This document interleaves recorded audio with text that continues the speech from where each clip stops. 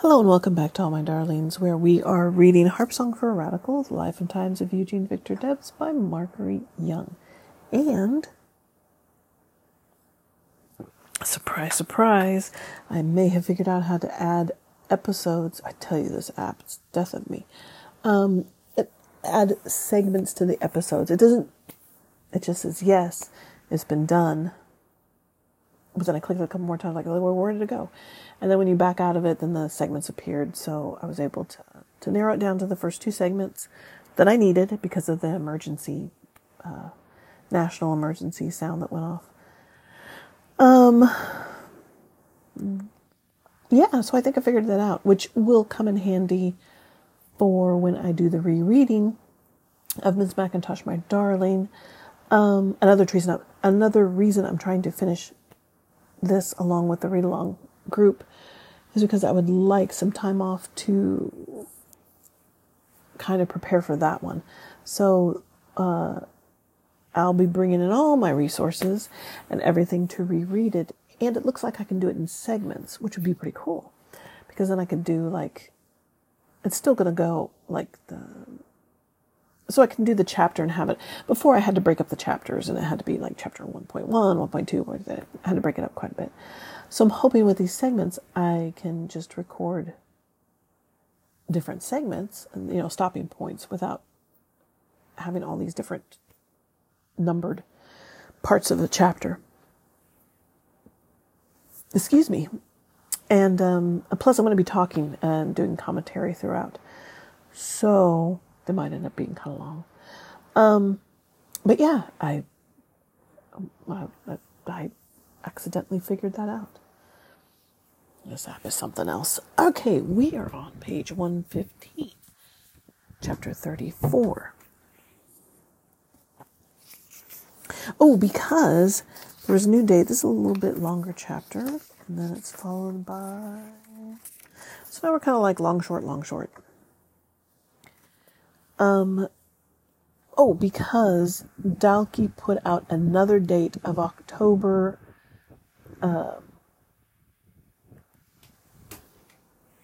24th as being the new publishing date for the new edition of Ms. McIntosh, My Darling.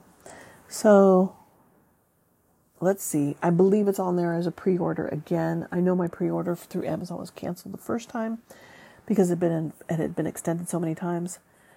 I have no idea. I have had no word of this is the real one.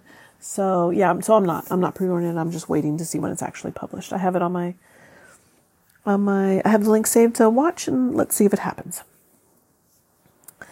Chapter 34. It was said of Joseph Smith that the tendency for dreaming had been born in his blood as an inheritance from his ancestral family tree, whose members in earlier times had been English and Scottish crusaders and Puritans for whom the Bible was never a complete book, for chapters had been lost or had strayed or had been stolen. And so it might be asked whether they would ever be found, perhaps rooted up from under the roots of a tree by an old hound dog on a celestial mission, baying at the moon when he found what he found. Perhaps also Smith's dreaming propensity had been heightened when he, as a little boy with typhus, which threatened the loss of a leg, he refused to have that leg cut off. But without one drop of blood red wine to lull his senses, and without ropes to tie him down, had sat in his father's arms while the doctor had drilled into the bone on each side of the affected bone, and had lifted out 3 pieces with a pair of forceps. Ouch! I can't imagine. The future prophet of the Mormon Church had grown tall and athletic, but had walked with a limping gait, somewhat like that of a wounded horse, and was given to strange fits, starts, and frothings of the mouth, as were many founders of religions, who, while under the spell of dreams, considering our USDA food guidelines, was from a woman who had a vision that lots of fruits and vegetables would get us closer to God, which is crap, which is a lie. It's it's a vision. It's a delusion.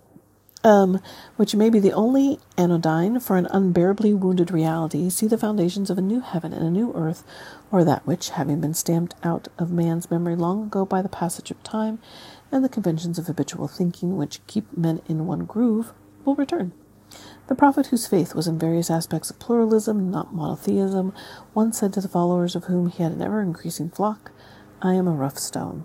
The sound of the hammer and stone was never heard on me until the Lord took me in hand. I desire the learning and wisdom of heaven alone. But as a matter of fact, and there was fact in the psychedelical landscape, which was that of the inner soul turned into the outer soul, Joseph Smith had desired not only to spiral upward to heaven's gold, but downward to earth's gold, he having been a gold seeker by profession. A seer who, wearing his magical peepstone under his wide-brimmed hat when it was pulled downward over his eyes, had so much magnetic power that with his willow wand pointing in his hand he could locate buried gold. Once when the digging for a bag of Spanish gold that his insight had told him should be found buried under a tree deep under its roots, he had said that it would be found only by leading a black sheep around it 3 times with the correct magical incantations, and then slaying that obviously unwinged creature and smearing its blood upon the ground. Great. No treasure had been discovered, but the black sheep had disappeared, no doubt as one unfit for heaven's fold, and had appeared for the next several days in the form of a sheep's head, lamb chops, lamb stew, with the lamb's eyes floating in at the table of Smith's visionary gold hunter father and visionary mother, who had many children with many mouths to feed at their scrawny little farm near Manchester, to which they had moved because of the breadwinner's inability to make the last payment on a larger farm at Palmyra, where they could have raised enough corn to keep a ram and ewe, and many little ewelings, doubtless the playful kind, for there was always something very playful about these Smiths. Hop-toed Joseph, with his 3 bones missing, and the spell of his dreams upon him might remind some that his paternal grandfather had been dubbed Twisted Neck Smith, because of the way his head was set on a twisted neck, one shoulder higher than the other, so that with this kind of crooked pipe it was no wonder that the religion which he spouted should seem something beyond recognition as that of the Presbyterian Church. Itself a dissenter's faith in things which were not seen, but should be seen, voices which were not heard, but should be heard, by those who believed in enchanted fairy realms and golden cities under the earth. Joseph Smith had been as much fascinated by the legends of the gold buried by Captain Kidd as by the mines of Solomon. It was on a bright spring morning in the forest near his father's farm that the young man, kneeling in prayer that the light might fall on him, had been surrounded by such darkness that his tongue was bound so that he could not speak except in a deep pool of silence to God. He had felt that he was doomed, when all of a sudden a pillar of light brighter than the sun had appeared over his head and had descended on him and rested on him, and it was then that he had seen those 2 angels who were God the Father and his beloved Son. The angel, Moroni, some 2 years later had visited the young hunter of gold candlesticks and gold watches and gold watch chains when he was lying in his bed, perhaps under the spell of imbibing more of the blood-red wine than he should have imbibed. He was visited by a beautiful floating angel who stood in the air and was wearing a long white robe and had naked hands and naked feet and naked legs and a naked head and a naked neck and a naked bosom, which could be seen as his robe floated apart, and had also a countenance which looked like lightning. The angel was a messenger from God, and his name was Moroni, and he had told the 18-year-old boy, who was then coming into his somewhat mutilated manhood, where were his 3 missing bones hidden, and who would restore them to his limb, that he knew where was deposited a hidden book, which, written on golden plates, told of the former inhabitants of this continent and the place from which they sprang up. Also, that there were 2 stones and silver bows, and that these stones, fastened to a breastplate, constituted what was called the Urim and the Thummim, and that their possession was what constituted seers in ancient or former times, and that God had prepared them for the purpose of translating the book. He had also been visited with a vision showing where the golden plates and seer stones and silver bows would be found. Once when asked what an angel who was a messenger from the Lord looked like, he had said that the true angel of light was the most handsome man there ever was, with his magnetic sense drawing it to him as a smaller lodestone might be attracted toward a larger lodestone. Joseph Smith, although he had not found his secret treasure upon the former Rapite stamping ground, which was now cut into farmlands operated by individuals, one of whom was Josiah Stoll. Joseph Smith, that obsessed seeker after the long-lost Indian Bible, which was capable of many transmutations into many forms, and could be a sheep or a dog or a swan, had stolen away with the most precious jewel there might be, and who was certainly not a book, but a bride. She was Miss Emma Hale, daughter of the hide-bound, well-heeled, tightly buttoned, upstanding, prosperous, skeptical gentleman farmer Isaac Hale, in whose house and economy in a spare room, very spare, the ne'er-do-well gold hunter Joseph Smith had stayed while his gold hunter father did the digging for such illusionary treasures as a silver mine or a slice of the gold melon moon which had fallen to the crust of earth and was marked by tooth marks of little mice stars. Isaac Hale was a firm believer in the dignity of labor by the sweat of one's brow, by dropping turnip seeds into holes in preparation for the future. He had refused to encourage or countenance the impecunious Joseph Smith's suit for his daughter's long-fingered lily-white hand, which was not stained by dust of coal mine or mill, and hers were also lace veils in plentitude, and billowing satins, and satin slippers long-toed as boats. She was worlds above this suitor in a personal and social and economic sense.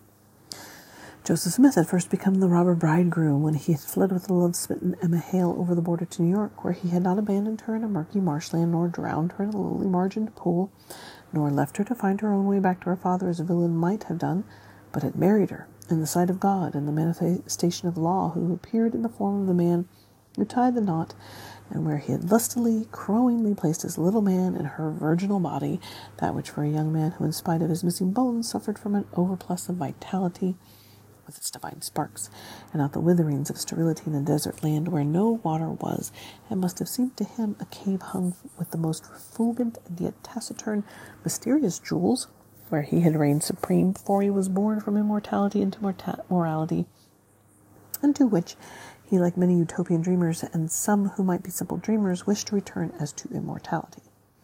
Brigham Young once described the Book of Mormon as that which told of religion upon which it was difficult to put one's hand on either end, for it was the religion which moved from eternity into time, and out of time into eternity without beginning or end.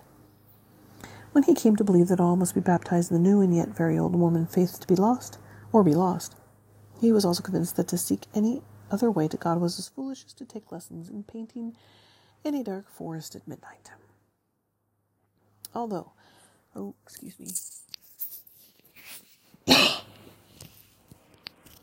Although Joseph Smith had roped himself to his forbidden love according to Christian ritual as demanded by law, and she in her voluminous gown had soon swollen big as if she carried the melon moon inside of her, the little boy who came sailing out of his mother's body in approximately 9 months had been born dead. Although in order to take possession of the Indian Bible, which was hidden in the cave, the angel Moroni had told the pleasure-loving Joseph Smith, with his battered old tramp's hat and his hair sticking out like corn silk through the holes in his hat, someone who might have made a good scarecrow as he leaned upon a fence post, or as a fence post leaned upon him, in terms of his discovery, that he must go through a probationary period of 4 years in order to be worthy of a treasure that was of unknown value in any material sense whatever at that time, and that he must have a wife and a male son of whom he would be the father as the son would be in his image. The fact that the little son had been among the thousands of stillborn births occurring in America at that prodigal time had not been held against him. He had been told to avoid wine and beer and cigars in order to purify himself for the coming gift of the golden plates, which were hidden away in the cave in the hill of Cumorah, where he had first seen the holy, true, long-concealed word of God, which should be written in foreign tongues beyond the poor lad's comprehension at that time. The 2 stones in silver bows, which were fastened to a breastplate and went by the name Urim and Thummim, and constituted the most magical, most mysterious, most omniscient seer's stones, which would enable him to translate ancient hieroglyphics into the English language, or more strictly speaking, the American tongue, its mutilated mutation. Cumorah, C-U-M-O-R-A-H.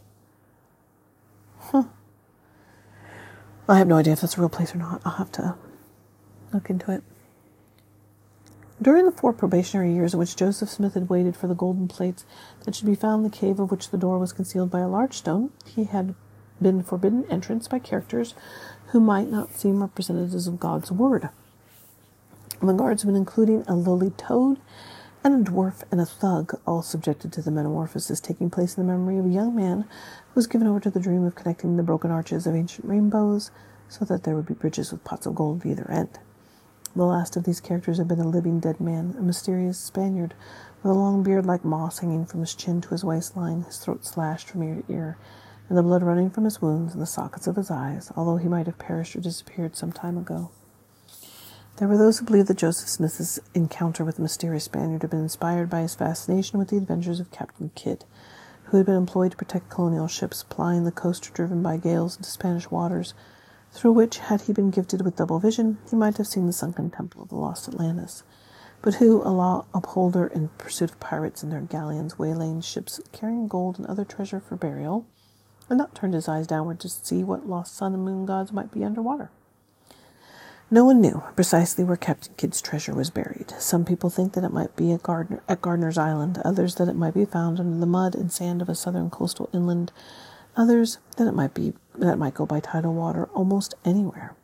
Captain Kidd had lost his pleas for his life just like a simple watch or snuff thief, but was strung up on the hangman's tree at the executioner's wharf of the port of London as a warning to all sailors going out to sea that they, who heard the clankings of the captain's chains as the crows pecked out his eyes and heard the cryings of the sea winds, should be honest men, lest they themselves should be hanged, like this former upholder of the law who showed what a poor puppet thing life was for those who became pirates of other men's gold.